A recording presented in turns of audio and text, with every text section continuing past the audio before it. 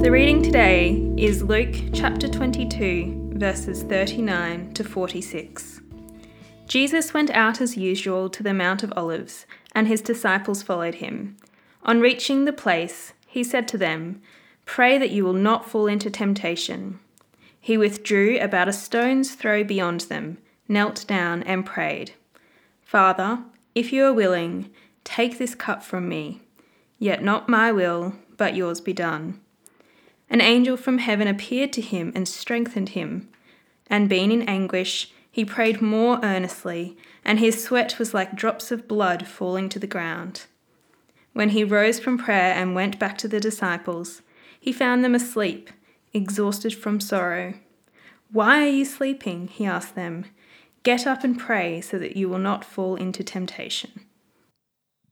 Every week in church, and maybe more often than that for some, we pray the Lord's Prayer, and in it we pray, "Your will be done." We can rattle this off without thinking about what it really means, but here, Jesus knows exactly what it means. His time has come, and he and the disciples go to the Mount of Olives to pray, and this time it will be his last.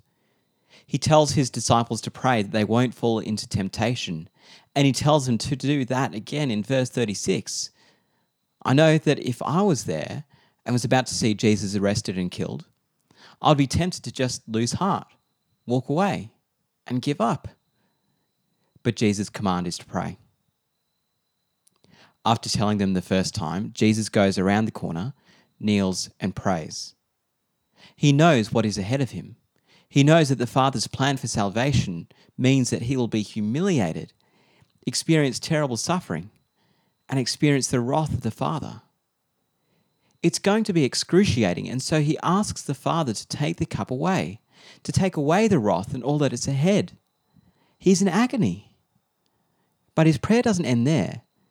He ends by saying, "Yet not my will, but yours be done."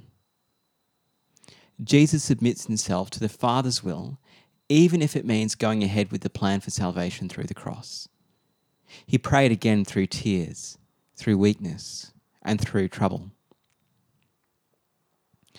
This is what it means to pray and live out, "Your will be done." It means God's will above our comfort, God's will above our money, God's will above our careers, God's will above our best laid out plans, and it could mean God's will above our lives. But why should we seek to follow God's will?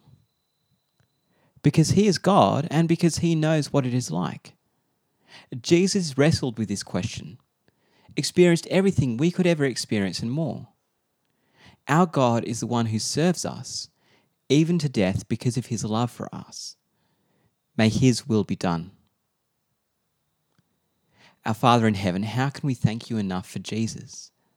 Thank you that he submitted to your will, even to the point of taking your wrath that we deserved.